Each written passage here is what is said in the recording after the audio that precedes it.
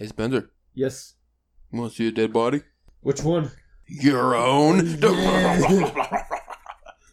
Which kind of goes into this book we're going to read. A little bit. Honestly, yeah. A little bit. Ash was supposed to be in this cold open with us, but the computer just shit the bed. So, gotta wait on fucking update. Wonderful. Again. So we're gonna have to get a tablet, and then we can look up dirty stuff. Nasty. I'm gonna breathe that way. Oh, man. Hot today. Hot tomorrow, too. Hot yesterday. Gonna be hot next week. Maybe less hot. Hope it's less hot. And it's weird because it's not necessarily like, because like you two, with you still kind of working outside, a good bit of your day, it's like, it's not hot like the actual sun is blazing on you. It's hot like you're inside of an oven. It's like a wet heat. Yeah. It's like you're a brisket. It's like somehow the heat's coming from everywhere. It feels like the heat is almost from the inside of your body coming out all your orifices. Yeah. It's fucking terrible. Like, my head actually started, like, you get a headache because your head is, like, steaming. It's just boiling your brain, and it's hot. And I don't like it. I don't like any of it, but at least we don't live in Texas. No, it's probably worse down there. Yeah, it's like 118 degrees. Blah, fuck that. Also, at least if it was this hot, you'd think it'd kill the COVID, but no. Can't do that. Oh. Computer's updated. Ooh. Let's get to it, baby.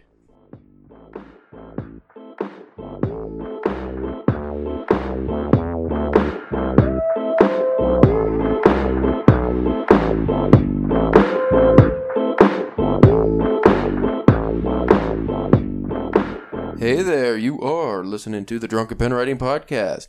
I'm your host, Caleb James. With me today, Spencer, the Punjabi Playboy Church. I like that one. Big Punjab guy. Yes. Hanging around the Punjab prefecture. I don't know. Never been to India. Also joining us. Really? As you can hear giggling in the background, from Parts Unknown, Mr. Ashley Hatter. What's up, sir? What's up, dude?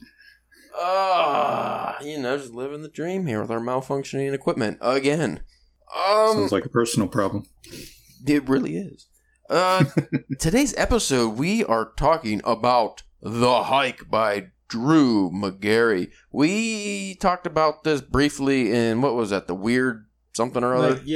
Weird Fiction episode? Yeah. Literally like 2 weeks ago with that.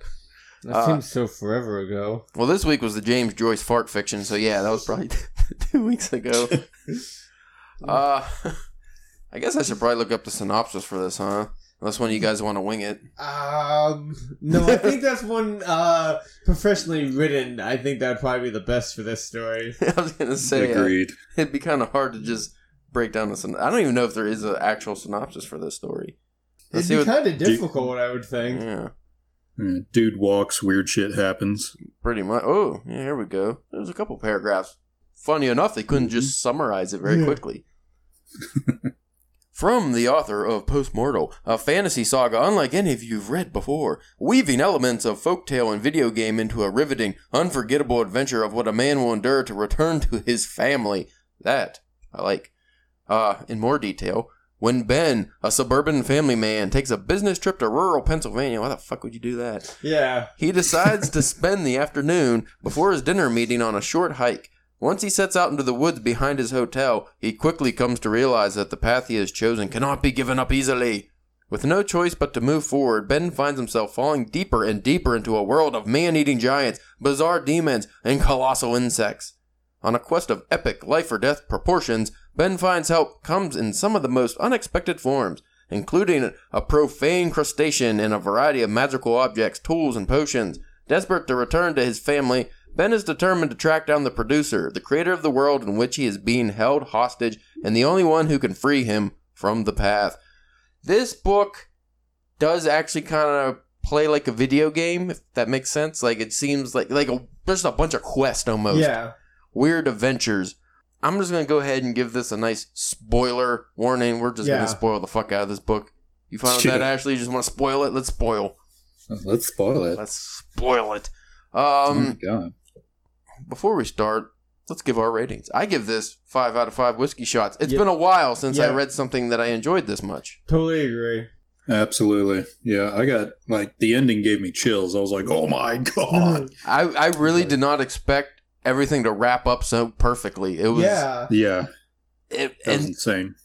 Even though this book seems like it, I mean, it's kind of hard to say it'd be predictable, but like the actual what happens, you think would be kind of predictable, like what happens to Ben. Even especially considering like sometimes they just flat out tell you. Yeah. And you're like, no. But it just, everything, like, and every chapter was a cliffhanger, and then you just get it was one of the most readable books I've ever really partook in, because you just keep, you just have to find out what happens. You just keep going and going. I think that's, I think that's something we should talk about separately, like the story we need to talk about, but then we also need to talk about like how the way the book was set up, because I think that also was a big factor in like the readability of this book.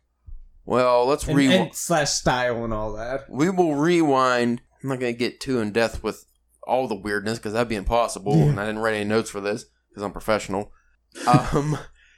So he starts off. He said, from what you gather, not necessarily a shitty hotel, but just not a very good hotel in the rural Pennsylvania mountains. Well, it still had keys, like an actual key. Physical keys. So he wants to get some exercise and go for a hike on a trail. The first clue that this book's going to go awry is that the receptionist is like, we don't have a trail. There's no hiking. He's like, well, we're in the fucking mountains. What are you talking about? So he goes out and he finds a trail immediately. And he's like, oh, see? Starts walking. Pretty normal. First chapter is pretty normal. And then you get there's a lot of good detail about kind of his family and stuff. I like, too, he didn't really pack it on, like, throughout the story, even though his family is, like, his main driving point of what keeps him on the so-called path, which we'll get to. Like, the details of the family and his past and his memories, they're put in such a way where it's not, like, info dumps or anything. You just get really good aspects of it without getting bored with it. Because sometimes stories... Like, the author, they'll try to, touch on your feelings there a little bit, but they throw it on too hard, and you're just like, I don't really give a shit. But this one, you actually cared about his family. You're like, oh, okay. I also like that Ben, as a man, wasn't very manly. No. Even though he does some very manly shit in this book, none of it is, like, manly, really, till the very end. He is just kind of a dude that lives in, like, suburbia type of place, and he realized once he goes on this hike on this path. Did they ever say what he did for a living? Just that he was out for like a meeting. Did they say what he actually did? I don't remember them actually stating it. I got the idea. Well, doesn't he work with like numbers and money or something? He was like a sales guy of some sort. Is that what it was? Okay. Yeah, he like not a salesman, but something like that. Like he had to give numbers to some office dudes. I don't remember. Regardless, he has pretty much an office job. And when he goes on this hike and on this trail, like, the very first thing you get was he had kind of an athletic background, but he had, like, a bad knee, and just, like, a dude past his prime in his late 30s, like 38 years old. Well, I think he said he'd play, like high school ball, like high school football, I think, just, like, average, Yeah, but, like, as of now, when the story takes place, he's not athletic really anymore. He's maybe in shape at best, but he goes on this trail, and he's walking, and he's memorizing it, and also I like that he's, like, addicted to his phone, but he's trying to stay off of it. Because that plays into the story, too, is him, like, wanting to look at his phone, but he has no service. Well, the first thing that runs amok is, because was he already kind of lost at this point? Like, he goes down, and he sees, like, a fence, and it's open, like a gate, and then there's a shed, and then he sees, Yeah, here's the, like, an engine or a motor or something like that going, so he goes to go, like, check it out. Mm-hmm. And gets, like, freaked out, and then, we see the dog-headed people. The dog faces. And you'd think at this point of the story, like, oh, these are the big bads. Yeah. These are gonna be, like, these guys are gonna be, like, because you think of the hike, he's out in the forest, he's starting to get lost, he's like, oh, this is gonna be almost like a, like they're hunting him or something, like, you know what I mean? Nowhere near. Well, yeah, because the way it starts, he's still by civilization. Like, when he's on this path, the one side, like, there's a split. There's a fork in the road, kind of. And one side, he can see, like, a dirt road, like the main road to the hotel. And then on the left side, he says he sees what he calls McMansions, like rich people's mountain mansions or whatever. So he's like, okay, I'm still in civilization. So even if he was lost, he would be like, okay. But then he sees one of these dog faces, which he doesn't realize is wearing a dog face at first, pulling a body of a girl, and her like feet are chopped off. Yeah, I think the feet are chopped Yeah. off. And then, of course, very predictably, he makes noise, and then they see him, and so he starts running for his life because they have a butcher knife, and it was like one of them, one dog face. He's like, oh fuck! So he starts running, and again, not a hero. He's like, he doesn't want to save the girl who's already dead. Was it one or was it two? Well, there's two, but Okay. he saw the first one. Yeah, okay. So he's running on the trail. He's like, oh fuck. And then he starts to get away from this guy, and then another one pops out. And then this is where the football background, he's like, oh, explains that he played football. So he bucks the dude over, keeps running. He's running for his life. And then that's when he gets lost on this trail. But like you said, you're like, okay. Like if you didn't read about this book beforehand, you'd be like, okay, this is going to be like these fucking weird guys. They're wearing Rottweiler faces. Yeah. So he's thinking, oh, all right, these guys are going to fucking chase me, hunt me, and then that's what you think the story's going to be. No. Because, like, even in the beginning, it's still very, like, the weird is still normal. Like, with that, him finding that camp scene, or that campsite with the tent and stuff like that, and then it just slowly, like... When he meets the old lady is when it gets bizarre. I mean, the camp... Because he goes to the campsite... Because he has to kind of hide in the mountains because he's worried about the dog faces, and it gets dark. And then it's like 30 degrees out. He's wearing shorts. He's fucking gonna freeze to death. He's like, oh shit. And that's how much he realizes, oh, I'm not really fucking manly. I'm not prepared for this. I don't know anything about wilderness really. He stumbles upon a camp scene with a tent. There's nobody there. Starts to get weird because he goes to sleep or something and wakes up to what was like his ex-girlfriend, or not his ex-girlfriend, the girl he liked in college. An ex-crush or something like that. Yeah, but she's the same age she was in college. And then what I like too is he did this a couple times in the book where when these moments happen, he like immediately starts forgetting his life. Yeah. So he's sitting there and he's like, because he likes this girl, and he's like, oh, he kind of wants to have sex with her. Then he's like, well, but I got a wife and kids. And he's like, wait, what wife and kids? I don't have a wife and kids. I'm in college. He looks down. He's like all young looking. He transfers to his whatever... His college age. Oh, but I mean, even because it happens multiple times to whatever age he is going on during that. He becomes that version of himself. Just to speed things up, he has sex with the lady. They wake up. She's gone. And he's like, oh, that was just all of imagination. Like, that's fabrication. That didn't happen. And then he goes out and he sees the beers they drunk on her guitar. Then there's a note, stay on the path or you'll die. Yeah. He's like, oh shit. Speed it up. He goes on the path some more. Comes up to this old lady's house, old cottage. She's Mrs. Blackburn or... Something like that, Blackwell? Blackwell. I think it's Blackwell. He has to dig up her garden for her, like pull weeds, and he has to do a bunch of work, and everything's real old-timey. Yeah, because she doesn't understand. He's like, can I use your phone? And she's like, what? Phone? She doesn't know anything cars. She doesn't know anything he's talking about. She warns him to stay away from the woods. They reiterate the point about staying on the path. She tells him how to get to this town. What was the name? It was like an English-sounding town. Yeah, I can't remember. Cortshire, maybe? Sounds Cortshire, yeah. Speed up a little more. He goes on this path. And already, now you're kind of into Weirdville. Because he's worried about the dog faces still. It's still set where, there's some, it's a little bit magical and weird, but you also think, oh, it's still kind of realistic. Because at this point, the lady also gives him, this this bag. They can bottomless backpack. And, these, what were they, seeds? The seeds. The 3 seeds. And just other random things. Yeah. Like the seeds, she tells him if he throws on the ground at the right time, she tells him, one will turn into a tower, and... Actually, I think that's when the first act of, okay, now this is just fucking bizarre. Yeah. He's on the path again to this Cortshire, and I guess he strays from it, right? Yeah, because I think he sees, a light in the sky, and he's like, oh, rather than going around on this path... I'll go that way. I just cut through, and... Yeah, because if he gets off which this becomes a main point later, as you realize he can't die as long as he's on... No matter what happens, he won't die if he's on the path. But at the beginning, you don't know that. You're just like, oh, he's just maybe still in the real world. Again, at this point, it's seeds. Everything's just getting seeded for later on. But he goes off the path like he's not supposed to because he saw that light. And he thinks, oh, civilization. Because he still thinks, what the fuck's happening in real world? And then the dog faces come back. And then he's like, oh, he throws one of the seed. Does he throw the seed on the ground? I think you have to slam it into the ground.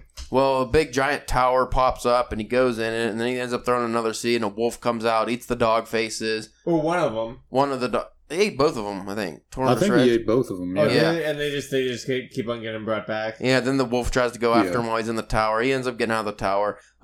Gets back on the path, goes to Courtshire. It's a beach town with like all these nice houses, but I like it because everything's so desolate. Even when everything seems like it should be really nice, they're just like not even abandoned houses, just like houses that were built but nobody ever lived in. It wasn't like anything above like a second floor like gone except that one. They were all, I think, just first floor houses except for one. He goes through, tears everything up. Again, he goes off the path when he's no, he doesn't go off. I guess the path leads, like they explain, like the path has lines, but sometimes it opens up so you can explore.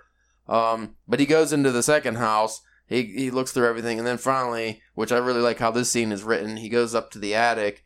And he doesn't want to, and he's very hesitant. He knows there's going to be something awful up there. And it's a giant 6-foot or horse-sized cricket. Yeah, something deadly. Like. Yeah. And then, like, it's really gross, and he ends up, like, fighting it and almost kills him. And then he punches through its eyeball or something. And then he runs outside. And then this is where the crab's introduced. Probably one of my favorite parts of the whole book, especially now after finishing. Yeah, the blue crustacean. You already immediately love it. Just calls him shithead, and it's really sarcastic and funny and snarky. Definitely my favorite character. But then, if just a minor spoiler for all the spoilers that are coming, if the crab's your favorite character, that means Ben's your favorite character because he's the fucking crab. He ends up, how that was done was so cool, but we'll get to that. So. He has to go back up, scoop something out of the fuck. What was it? It's like a disc or something. Yeah, out of the because there's this control panel that the cricket was guarding. Yeah, then he used the control panel, and this scene was a little wonky to me. I couldn't picture it quite like the size of this boat. It was like a yacht, I guess, that came out of the water. Is that what happened? But it hovered. Yeah, I couldn't tell if it was like a futuristic yacht. It was a little strange, but yeah. Then he So he has to get on this thing. Because it's a hovercraft. So. Yeah. And he's like, hey, Crab, you want to come with me? And the Crab's like, why the fuck should I, shithead? Yeah. And he's like, I don't know. Do you want to or not? He's like, okay. And then, so he has this crab companion, which is hilarious. Was there anything during the boat? Like, there's a lot of food on the boat and stuff. And the boat was just a lot of back and forth between Ben and the crab. Which was great. That's one of the things I really enjoyed in this book was like the dialogue and the people talking. And I don't know if that was maybe because like there was long stretches of Ben just being like by himself. Yeah. So like when you actually kind of whenever he met somebody, you met somebody. Like, you know what I mean? You kind of felt the same. Right. Same way he did. And again, there's memories dispersed all through this that like when he sleeps in this, while he's on the path. And the path isn't an actual, like, path. It's just, like, these lines that he has to be in between. So if it's on the ocean or on a boat or through a mountain, whatever it is, that's the path. But I'm not going to get into the memories too much, but the important thing about the memories was, like, it deals with a lot with his wife. And, like, the one really poignant scene that he remembers is one time she's, like, a nurse. Yeah. And she came home. She's just bawling her eyes out. She's destroyed.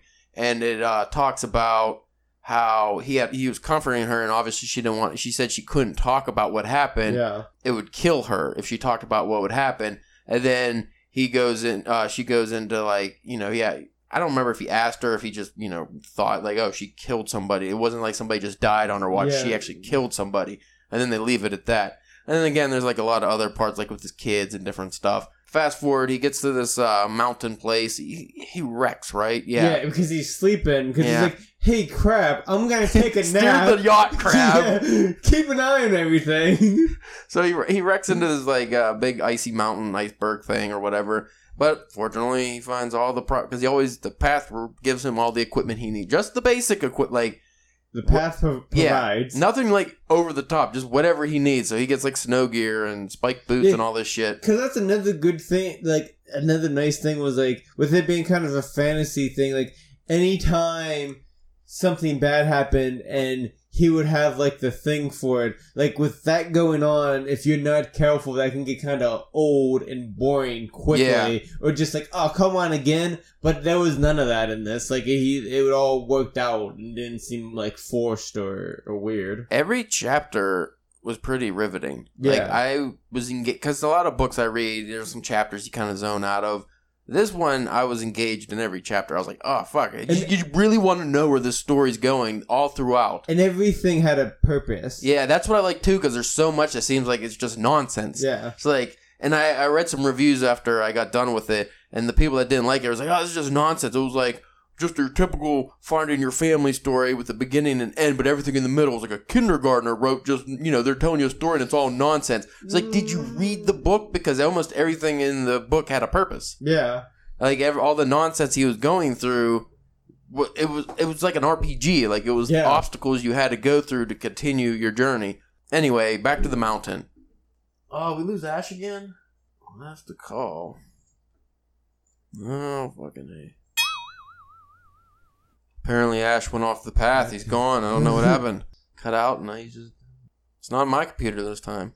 Where did we leave off? He was just getting to the island. Yes. The mountain. Oh, yeah. Oh, yeah. And that was a cool scene, too, because the crab goes up ahead, and he's just like, you're going to want to close your eyes walking through this, and just kind of like... He has spiked boots on, and he's walking, and he just feels like squishing, like he's just pretending, I'm in mud, I'm in deep mud. It wasn't mud, as you find out later. It was body parts and heads and gross shit like that. Then he gets to the mountain where he runs into a giant lady. After climbing a whole mountain. That was like at a ridiculous angle, if I remember correctly. Yeah, like, and having his balls busted by a crab the whole time. As it's easily just walking up it.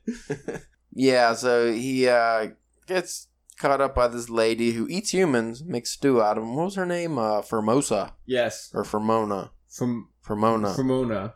Long story short, he gets captured by her, and then a week, I think, goes by, and he's naked. A couple weeks. It was a long time. Whatever it was. He was there for a while. He gets all shitty looking and stuff. She strips him naked and stuff and puts him in a cave dungeon, and there's other people in this place that are like mentally crazy, but she offers him a challenge. It's like, hey, you could be my champion if you fight one guy or 5 little people. Yeah. He picks the one guy because he figures that'd be easier. Turns out to be one of the dog faces. He has a cage match with the dog faces to the death. This is where his manliness comes into effect again, where he's like, oh, I don't know if I'm manly enough for him. And then it goes into, like, there's a scene when he got punched in the face by a guy at the airport and all this shit. He, And things, that his wife, they cut back to, his wife training him on basic, like fighting moves and just, how to grab somebody if they get close to you, to kind of just, separate. Yeah, some years back she took up like jiu-jitsu and stuff like that. She got a lot of different interests all of a sudden, it seems. He, anyway, Ben has to fight this guy and he manages to best him. He kills the dog face. Like, oh, then she comes back and was like, okay, and now you have to fight the 5 little people. He's like, what? And they just jump him. He's getting beat up by these little people, and then the crab saves him by get him a gun, right? Finds a gun. I think gives him one of the seeds, has a seed, and like when he slams the seed down, that's how he gets the gun, or is that later? I think the gun came from that pile. Maybe. But the crab, because he used the crab to get him a bunch of stuff while he was in jail. Regardless, he does get a gun, and then he points it at her, and then she ends up stripping him naked and puts him in the dungeon again. How does he get out of that? How does he get out of that dungeon? Doesn't he just kind of like... He doesn't just climb out, does he? No. Maybe that's when the seed comes into play? Or does she bring him back for like another match? I do not remember. Whatever it is, he ends up getting out. He maybe makes her a deal? I don't remember. I forget that scene. Because him and the crab try to make a run for it, and that's when she catches him and then takes all of his clothes and stuff, and then he gets up. He was in there for a while. It was a pretty long scene, like a couple chapters of him in this fucking mountain prison. You'll find that time is not a factor in while he's on the path. Yeah, no matter what, he's just there. Anyway, so he ends up he does get away from the giant lady though. And he gets back on the path, and he's on a plane, but he's told, like, he knows he's going to have to come back to her at some point. Well, then there's also a cool scene where shoots himself with like this tranquilizer. That's what thing. it is. The seed gives him like a dart that he shoots in his leg, and it makes him a giant. Is that how he gets Yeah, out? Is that how he gets out? Or I thought that happened whenever... Because he had a gun pointing at her because when they were trying to leave, and I thought that's when he made himself big.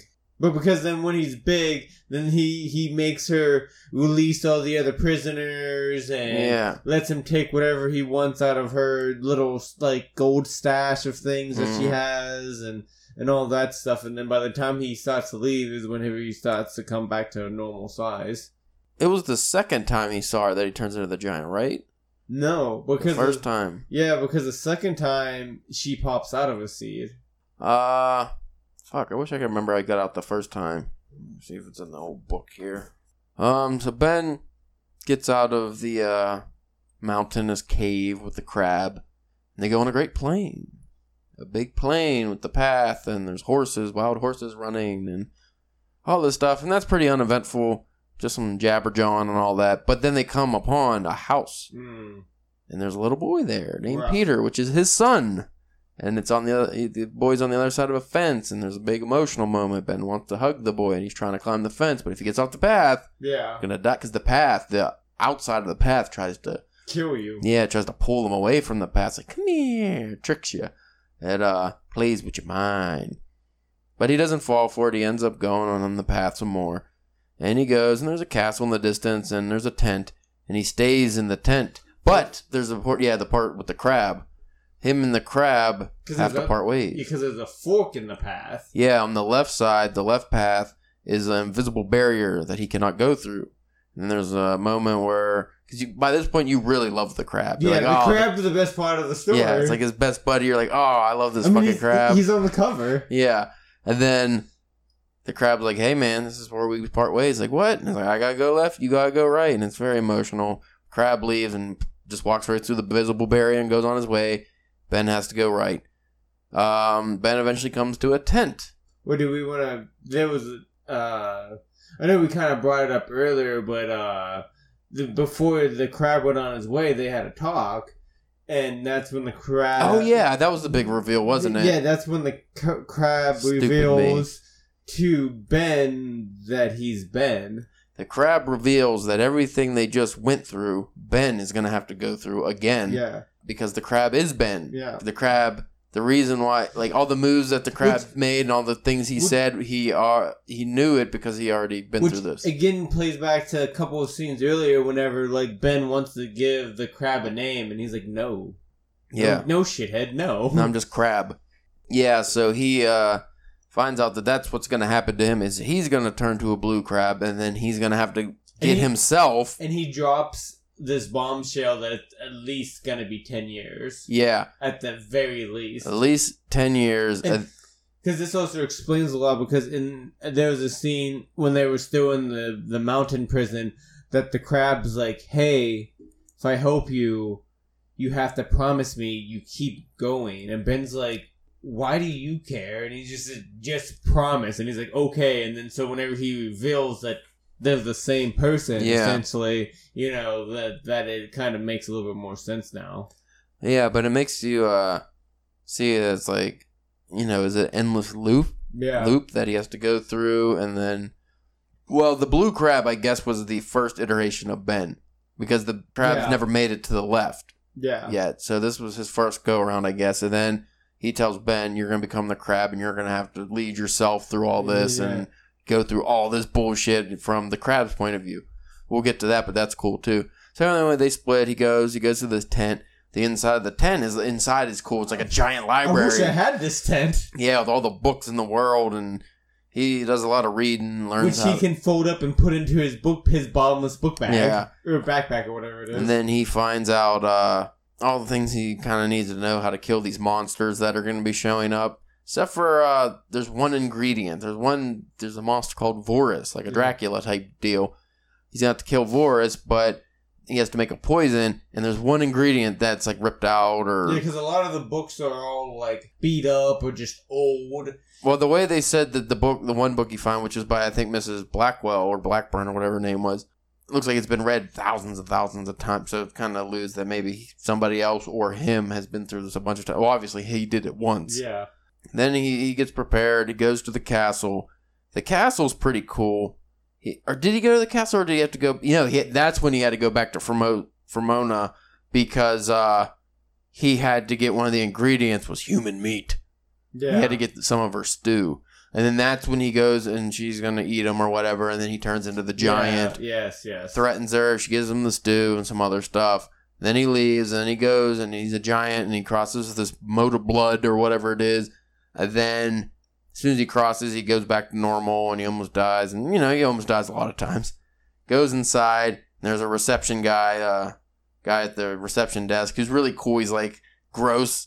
Old, what did they say? He's like a wax figure almost. He looks like wax, yeah. And he always had, anytime that he got described, he always had either like a half crooked smile or like a broken smile or like, you know what I mean? He found different ways to describe it the same way without just saying the same thing over and over again. Yeah, and the guy won't talk, and there's also another thing that pops up, which you realize around this time is every time he goes through some horrible shit, like he gets trapped for weeks or months or fights off monsters or whatever, he gets like a period of just everything kind of nice. And even the crab told him, was like, hey, you're going to go through a lot of awful, awful shit, but a few good things will happen. Yeah. It's like there's some parts that you'll enjoy, but mostly awful, awful shit. He's like, great. So anyway, there's not much with the reception guy. He's just helping him and Ben does some drinking or whatever. Then it's time to retire to his room. And, what was it, 909 or something? Something like that, yeah. 906, I don't know. He goes upstairs, and then I forget the name of this creature, but it's nothing but mouths. Yeah, demon mouth, wasn't it? Maybe. It was just those monsters just made of nothing but mouths. And then if it bites you, your wound will turn into a mouth. Yeah. And he's like, oh, fuck. And it had, like, spider legs. Yeah, and it was gross. And it does bite him, and his wound does turn into a mouth. And he's like, oh, fuck. And it's rotted funk coming out of its mouth. It's just a very gross creature. And I forget how he kills that. He has to shoot paint. Yeah, he has a paintball gun. That he took from Formosa. And, like, he had to drown, like, each mouth in paint. Yeah. He has to shoot all the mouths, including the one on his arm. And say, is that how he got it to go away? Yeah, then it just went away and it was just like a line. And then he's like, oh, fuck. And he hurries up and he runs into his hotel room. And then he's like, oh, fuck. He realized another ingredient on his list is a body of the undead, which is what these creatures are called. So he has to go chop a chunk out of the dead body, which the mouth monster turned into like a regular looking dude. Yeah. After he killed it. So then he gets that, and then he goes back into his hotel room. And then I think he just like, it's like a really, really nice hotel room. And then I think he falls asleep, and then he wakes up to Vorus. He's the main monster, the main bad guy. Yeah, because he's just kind of like hanging above his bed. I think the balcony was open. Yeah. And again, there's a lot of like really cool descriptions of the scenery and stuff, things he sees and desolate wastelands and stuff. But around the hotel, it looks like beautiful California wine orchards. Yeah. It's like the most gorgeous place ever. But then he wakes up to shitty Vorus, and Vorus has these fucking evil eyes that burn into you and like... And then he had poisonous talons. Yeah, and he's like a fire monster. He's fucking horrible. He scoops him up and like he's crushing. He's like burning his ribs. Yeah, because I said like I think like the claws are poisonous, so like as it's holding him, and it's weird too because like, he just takes him and he just takes off for like miles and miles, like and like up into the sky too, and then just like drops him off in this like Sahara desert, just wasteland. And yeah, because when they're flapping through the fucking sky, Vorus is taking them. They go over all the orchards and stuff, and he realizes that's all just pretty much bullshit. That's not what's really out there. It's just all desolate wasteland for as far as the eye could see. He's like, no, drops them in a plot. This is where the story gets really like dark and evil. Yeah. Because it's just like when you read this whole, and this is many chapters, when you're reading this part, it's just like, holy fuck. I don't know if it was just me, but it really felt like you're there and you're just like, oh God, what a nightmare that would be. Because he gets stuck. Vorus, who doesn't speak, and he has these, what are Smokers. Smokers, is that what they're called? They, I think there's just two of them, right? Yeah, just two of them. They're these mouthless, ghost-looking monsters with, again, I think they have burning eyes of some sort, too. And they just watch him constantly. They don't sleep or anything. And if he tries to escape or anything, they smother him and fill his lungs full of ash, and they're just like really, really awful. And what Vorus wants him to do is to build him another castle. Build a fucking castle by hand. And it was like, oh no. It's very terrible. So, and he has to constantly work except for when it's time to eat and time to sleep, or else these things will smother him. As long as the sun is out, he works, I do believe. Very back-breaking labor. And then again, there's more memories and stuff dispersed throughout, but he's digging this the foundation pretty much. Just digging out sand. The wind keeps blowing and bringing the sand Very back limited in. tools, a shovel and some shit. There's a red pickup truck in the distance that he always wants to like think, oh, if I escape, I can get it. And I think he even tries a couple times. Because that's where all the supplies come in for each time that, whenever Ben got grabbed up, he also was able to keep hold of his backpack, which had the tent in it. So at least he got to keep his tent. He got to keep his tent, and he got to keep his bag. And like the smokers would come in, but they would never mess with him unless if they had to like get him to come out to start working. Well, wait, before we get there, because throughout this whole thing, he's always drawing this one scene he had on his phone of his family. He ends up breaking his phone along the way out of anger, but because it won't turn on eventually or something. But he has this scene memorized, so he keeps drawing it. And then he finds a rock, and he calls that Peter, and he tucks it in. He had a fox doll that he got from Vermona, and he was pretending that was his daughter. So every night, like, because he ends up in this desert place on this thing for 6 years, just digging this foundation by himself with the smoke monsters. And he sleeps in his tent every night, and he ends up like, because he's going crazy pretty much. He tucks in the rock and the fox doll. And he pretends they're his kids. He even like rides them around on his back, and like pretty much they're his kids at this point. Like that's how he thinks they're his kids. Only thing keeping him sane. Wilson, yeah. And then what did he do? I think he just like mouthed off to the smokers like too much, like because they burnt his tent down while he was digging. Like he watched, and his backpack, all his stuff, except for the poison for Vorus, which he hid, and he dug a hole and hid it outside, which was very smart. The only thing was left was the rock, wasn't it? Yeah, everything, the whole library, everything burnt down. All he had left was the rock, which was Peter. So again, he was still cherishing the rock. He was like, oh no. And then Vorus one day just dropped off another fellow, Mr. Cisco. Yeah. Cisco's a great character because he's like a 1400 Spanish explorer who hates the English and other He hates pretty much everyone. He hates the guy who said they named America after because Ben has to, kind of catch him up to speed. He's from 1400s or whatever, so he has to be like, hey, because the Spaniard wants to find the new world and all this stuff. Because the Spaniard actually thinks that like this is part of Earth. Yeah. Normal Earth. Yeah, and the Spaniard is also a fellow who's on a path. Because he's also an explorer, so he's just like, he kind of almost takes the stuff a little bit more in stride almost. Yeah. So there's a lot of funny back and forth between those two, and then obviously that guy's helping him. Another 4 years go by, so 10 years total. And they have some of the castle built, and by this point he's hiding the poison in one of the stone walls they built. And him and Cisco, who have to live outside now, and Cisco has his own endless bag, which is good. And a mat. It's like a satchel, and and a mat, which they both lay on.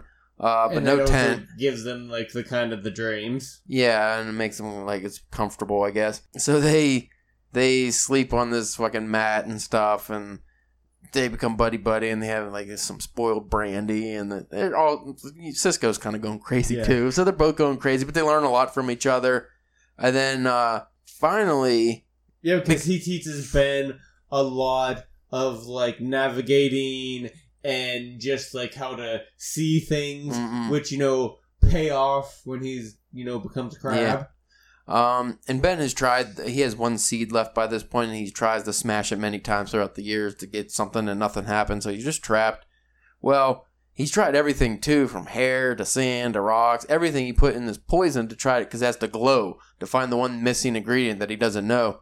Well, finally it comes to him, because he has like his dad's ring, there's a whole scene about that, and like his wife's ring or something. Which, the cool thing about the ring is that he used that ring to like murder the dog face, because he was driving it like into his skull. Yeah, But he tries everything, and then he finally realizes it's gold is the missing ingredient. Gold. And guess who happens to have a gold tooth? Cisco. And by this time, Ben is all rotted up. He's disgusting. His teeth are all fucked up.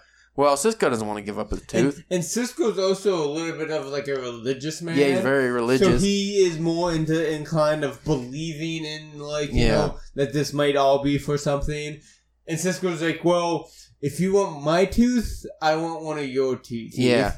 So to speed things up, he rips Cisco's tooth out. Cisco rips his tooth out. They put the gold tooth in the poison. And it glows. The fucking smoke monsters come to kill him. He slams one of the seeds down, and now it works, and it turns into a vacuum. They suck up the ghost, and there's a funny scene there, too, with Cisco. Like, he doesn't know what a vacuum is. Yeah, he accidentally lets the one out. And so they do that. They kill the smoke monsters. Voris comes back. No, Voris doesn't come back. Well, no, they don't kill what they do is they trap him in the vacuum. And then they bury the vacuum in sand because Voris sees what they see. So if they see the dark, he sees that it's still dark out and doesn't have to come back out. They make a break for it. They get in the fucking pickup truck and they just drive back on the path again.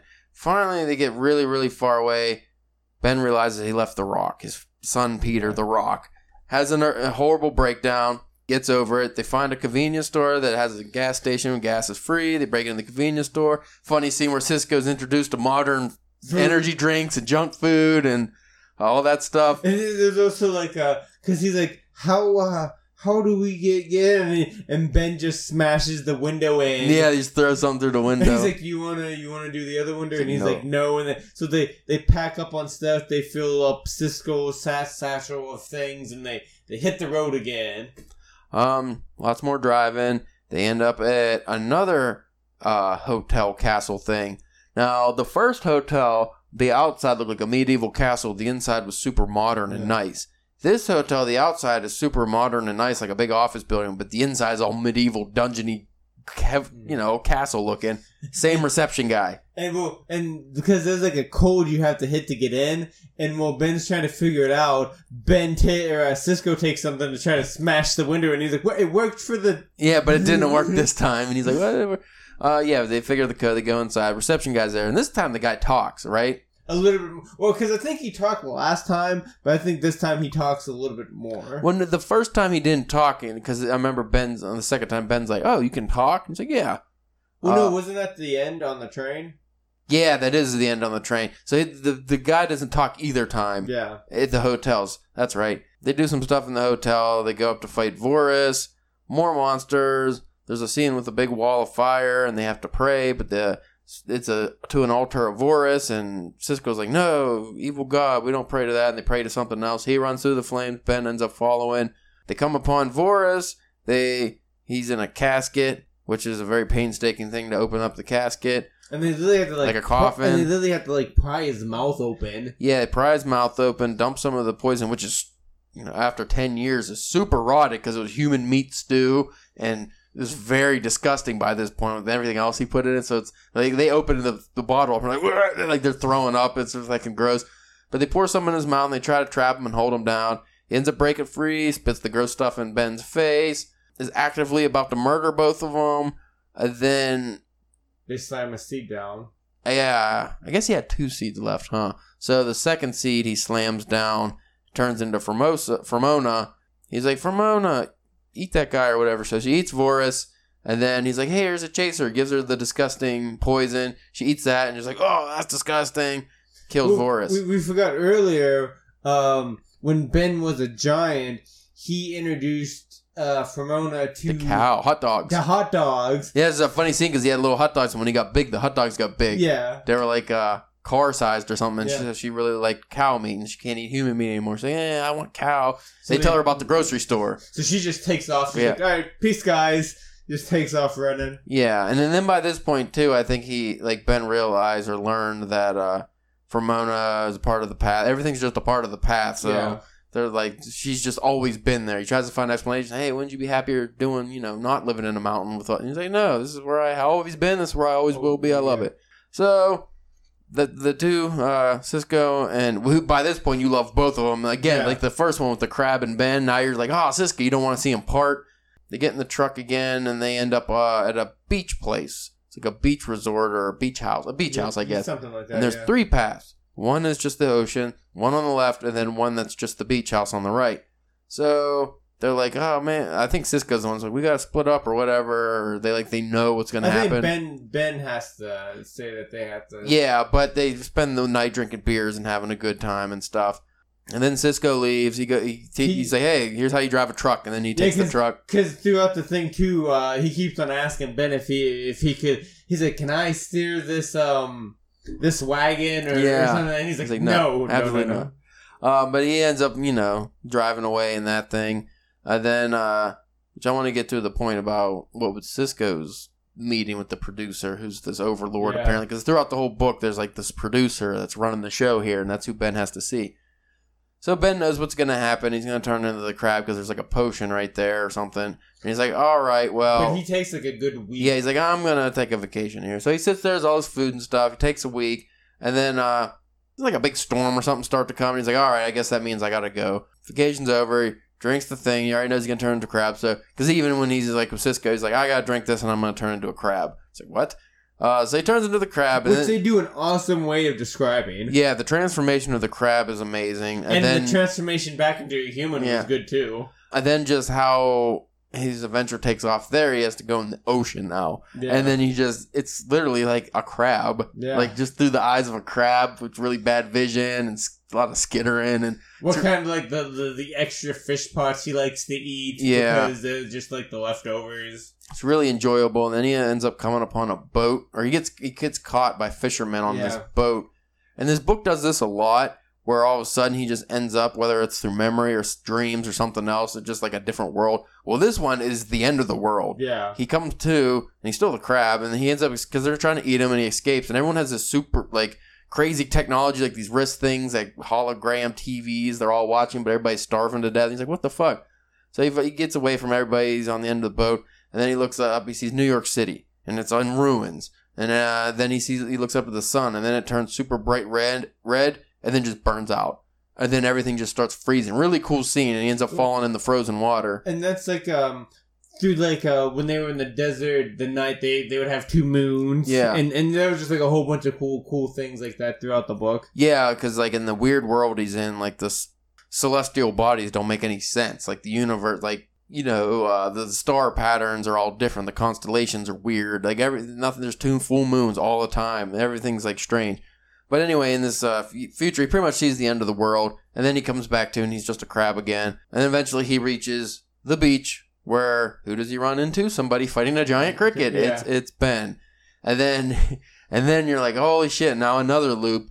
I think they fast forward through that part though, right? They just kind of did like some of the highlights, like you go through the highlights of like whenever Ben's in the mountain prison, climbing the mountain, in the mountain, you get to see what Crab was doing, like him searching for things. Like I said, this book does a really good job of making sure everything has a purpose. Yeah. So all the things that went on during Ben's journey initially are revealed through the crab when he goes through it. So you're like, okay, this is really cool. Now you get to see some of the stuff you didn't see before, and then you realize, oh, the crab like knew that Ben was always going to survive because he already did this. He knew everything that was going to happen. So, and everything he said was almost like a script.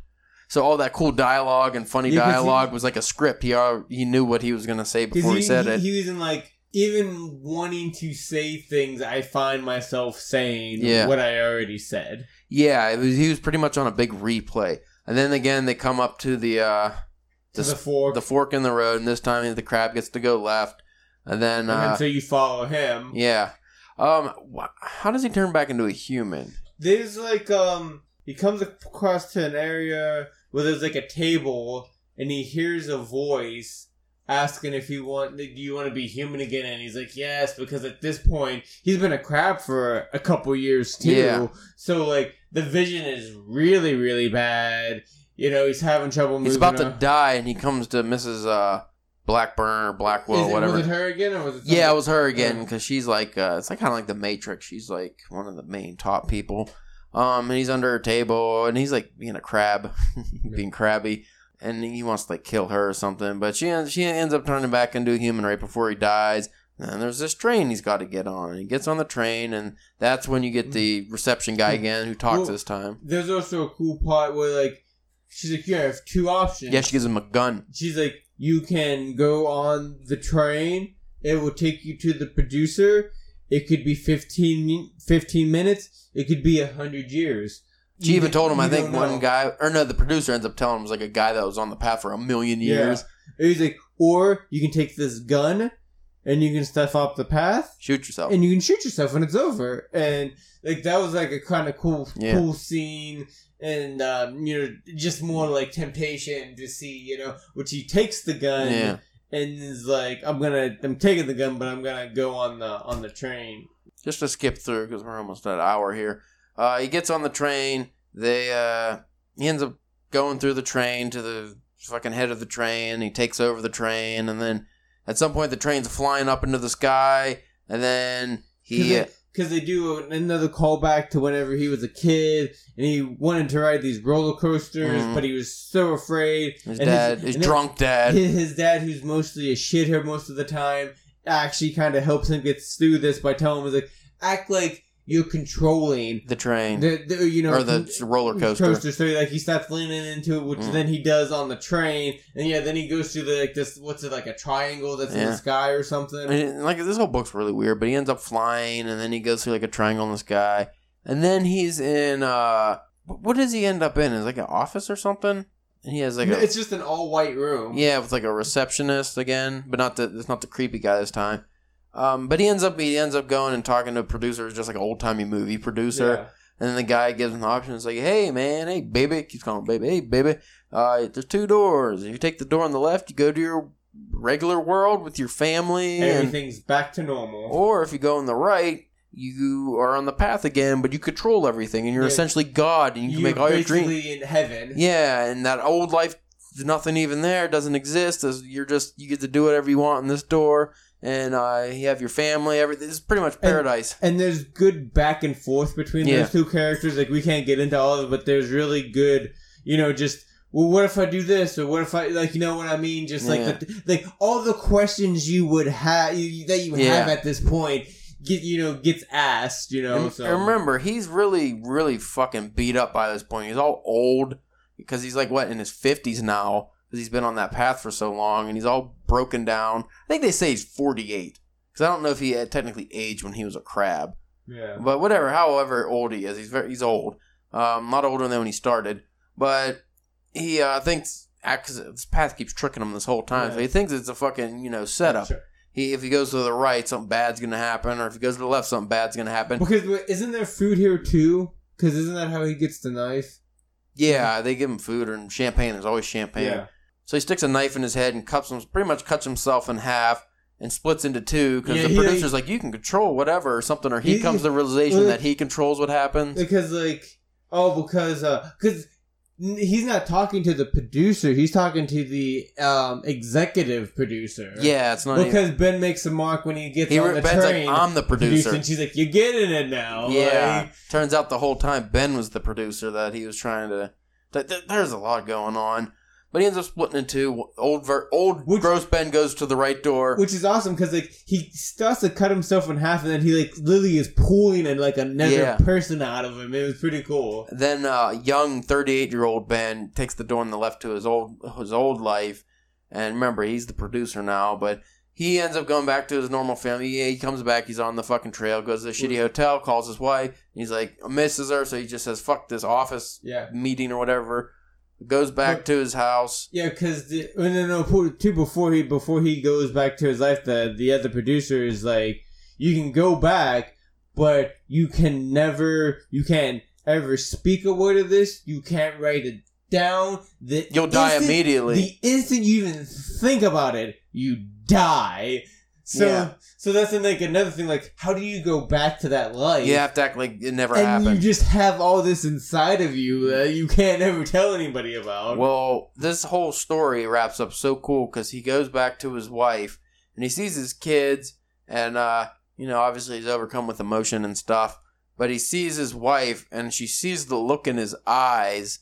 And then he remembers when that night she came home from what he thought was work. Yeah. When she said she couldn't tell him what happened. It would kill her. Yeah. And then, he also remembered that she killed people. Yeah. He realized she was on the path. That's what happened to her. And all those things that she learned Yeah. were after she came back Yeah. and helped teach Ben, not knowing that was going to happen. That's why she was into jujitsu and painting and all this stuff, is because that's what she was on the path. That's what happened. Which I would I would buy this exact same book. With her story? With her story, and then just like if you need some room at the end, throw Cisco's in there too, because like... Well, I want to touch on that in a second, but then what Ben ends up doing is like, they look at each other and she realizes, they don't have to say anything because they can't, they'll die. He realizes she was on the path. She realizes he just got off the path. So obviously that's how it ends, and there's like a connection. You said Cisco. Because Cisco, we brought up, he's super religious, 1400s Catholic. What do you think when he gets to see, like, the executive producer? Like, I don't know what choice he would make, because I don't know because he believes God, he believes this is still Earth. Or what he would even see.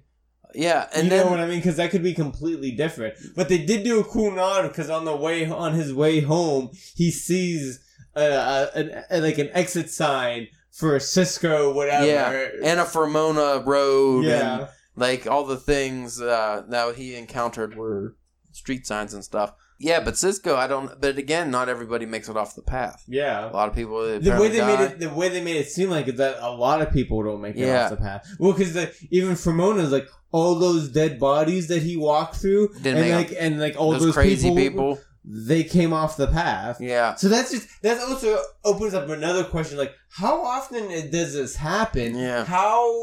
Well, if you have all of human history, like he said, like the executive producer told Ben, there was one person who was on the path for 1 million years. He's like, you're thinking too small. Yeah. Oh, like when it comes to like the scope of everything. Mm-hmm. Yeah, because Ben's journey, which was over 10 years, was actually on the shorter side of the path. Well, no, the 10 years was just him in the desert. Yeah, so it's closer to like 15, 20 years, probably. He was there for a long time. Because they were like, oh, you're kind of making good time. Yeah, especially if somebody was there for 1 million years. Yeah. Like, holy shit. So you don't know how long you don't know if Cisco ever made it, but say Cisco did, his decision would be very interesting. And again, if the path is tailored to the people, then maybe they wouldn't be an executive movie producer style guy. Probably wouldn't even be called the producer. Yeah, because a cool thing was like when he's having that conversation with the producer, he's basically telling Ben like, "Oh, this is fake. All this is made up." And he's like, well, "What about Cisco?" And he's like, "That was just like a weird like coincidence, overlap kind of thing." Yeah, that was really cool though. As far as the writing style on this book, I really enjoyed it because I saw some people say it was very basic, and I was like, "Ooh, that was before I read it." I didn't find it basic at all. I wouldn't say basic, but I would definitely say like other authors would like this book would be twice the size that it was. Yeah, just like the whole changing into a crab would have just been a chapter itself. Like, you know what I mean? And like what you were talking about earlier, I think that these like because a chapter wasn't any more than like 10, 15 pages. No, and like they're smaller pages, so it always moved quick. It always had a purpose. Well, I think this book's over 300 pages, and I maybe read it in 2 or 3 days. Just under. It's like 278. Yeah. But I read it very fast. Yeah. Yeah, because you read a chapter, it would take like 5-10 minutes maybe, depending. Because like, could you imagine, like we always talk about, like, you're never going to find a bigger Stephen King guy than me, but could you imagine Stephen King trying to tell this story? It'd be over 1,000 pages. Yeah, it would be way too long. You think with how short it is for the story that spans such a ridiculous length, you think, if it's that short, there's no descriptions really. No, he did a very good job of describing things in very good details. He only used a couple words used the words that were most needed. He didn't go overboard. He was to the point.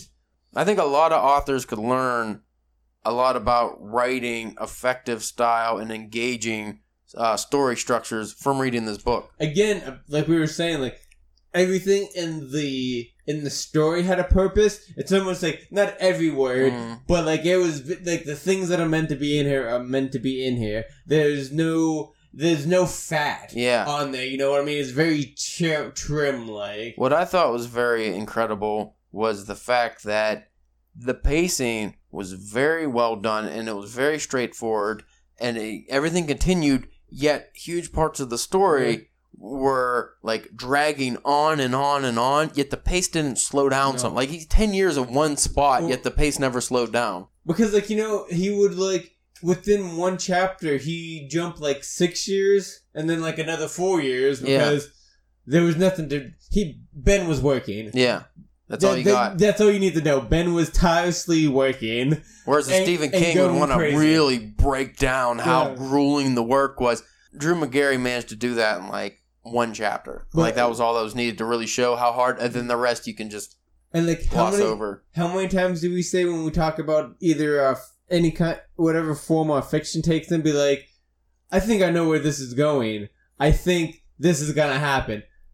No, not one thing in this book happened the way I thought it was gonna happen. No clue, because like no way would I would have thought whenever Ben and Crabbe separated and that bombshell got dropped, I would never have thought that the next thing would have been in a desert for 10 years. No. Making a castle for like a Voldemort kind of, you know, monster thing, you know. Well, I didn't even put the connection that the crab was Ben until he told, yeah. I didn't know that until he said it.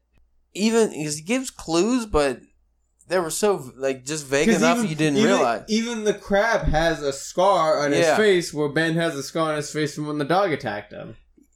We glossed over that, but he got attacked by a dog when he was a kid.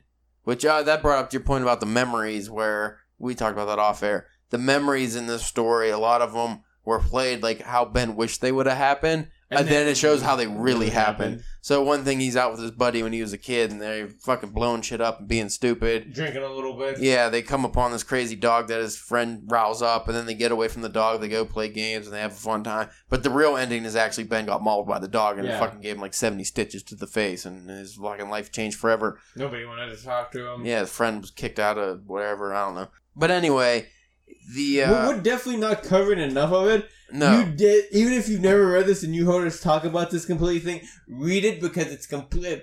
You get a completely different feel. Yeah, there's so much more. And like, how did you feel when you first started? Like the first up till the dog faces, even like up right before the campfire scene, it really came off as just like, oh, is this gonna be like a horror book or because it was funny. But then they're like with that, it was pretty horrible with the fucking dog faces and stuff. And you know what? Because whenever, like, before we started, when I was trying to look up some other stuff that he did, or just some things, just in case if we needed something to talk about, and the book is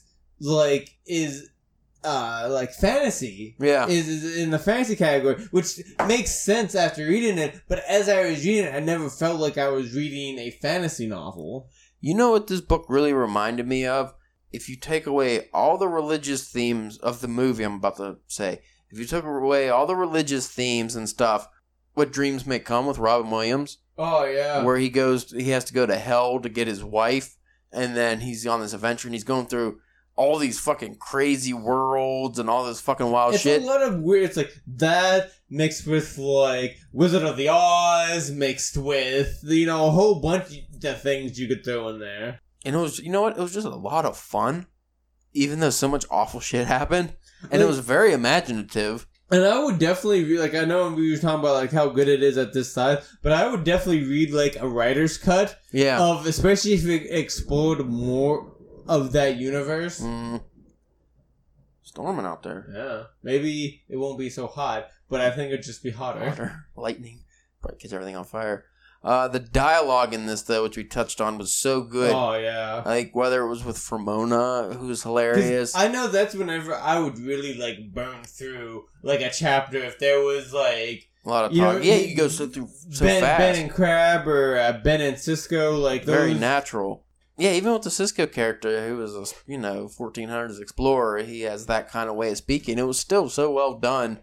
Every character interaction was original. So you didn't have bleed over, like the way he talked to Crabbe, which was himself. That's not how he talked to Cisco, which wasn't how he talked to Fremona, which wasn't how he talked to the producer or the executive producer. Like, everybody had their own way of speaking. As I was reading this, I was just so desperately, I just wanted to have it, like, get adapted into like a graphic novel. Yeah, that'd be awesome to see it. Yeah, because like I would say like a movie or a show that'd be kind of cool too. But I think the graphic novel would be the perfect. Like when he's walking through the body parts, you could just show his face with his eyes closed and have panels where it's just like different noises, like splat, splunk, like, and then finally when he's climbing up the mountain, looks back and you see. Yeah, just see the smokers and all the different creatures, monsters, and just the landscapes of everything, and the dog face, there's just, I think that would be that somebody... What this book also did very well was make you want to explore the unexplorable. Yeah. It made you want to get off the path and see what the fuck is out there, but you can't ever get off the path. Or, like, and it also was just like, I don't know, did you ever get also freaked out reading this, like obviously, thing could never, ever happen, but like, what if it happened to you? Like, do you think you could stay on the path? It would be hard. See, you'd want to know the answers, but when you get stuck digging a ditch for 10 years, like, fuck, that would suck. Build a castle by hand, you're the only guy, like, for 6 years, and then another guy comes who you have nothing in common with because he's from the 1400s. To end this, is there anything in the book or about the book you didn't like? No. I really thought there was going to be stuff I didn't like, or because I'm a very literary guy too, so I didn't think this. I thought it would be kind of just a fun fluff read, but it definitely had enough deeper things in it that caught my interest too, like with the family, and it wasn't just like fun wild story. There was a lot in it.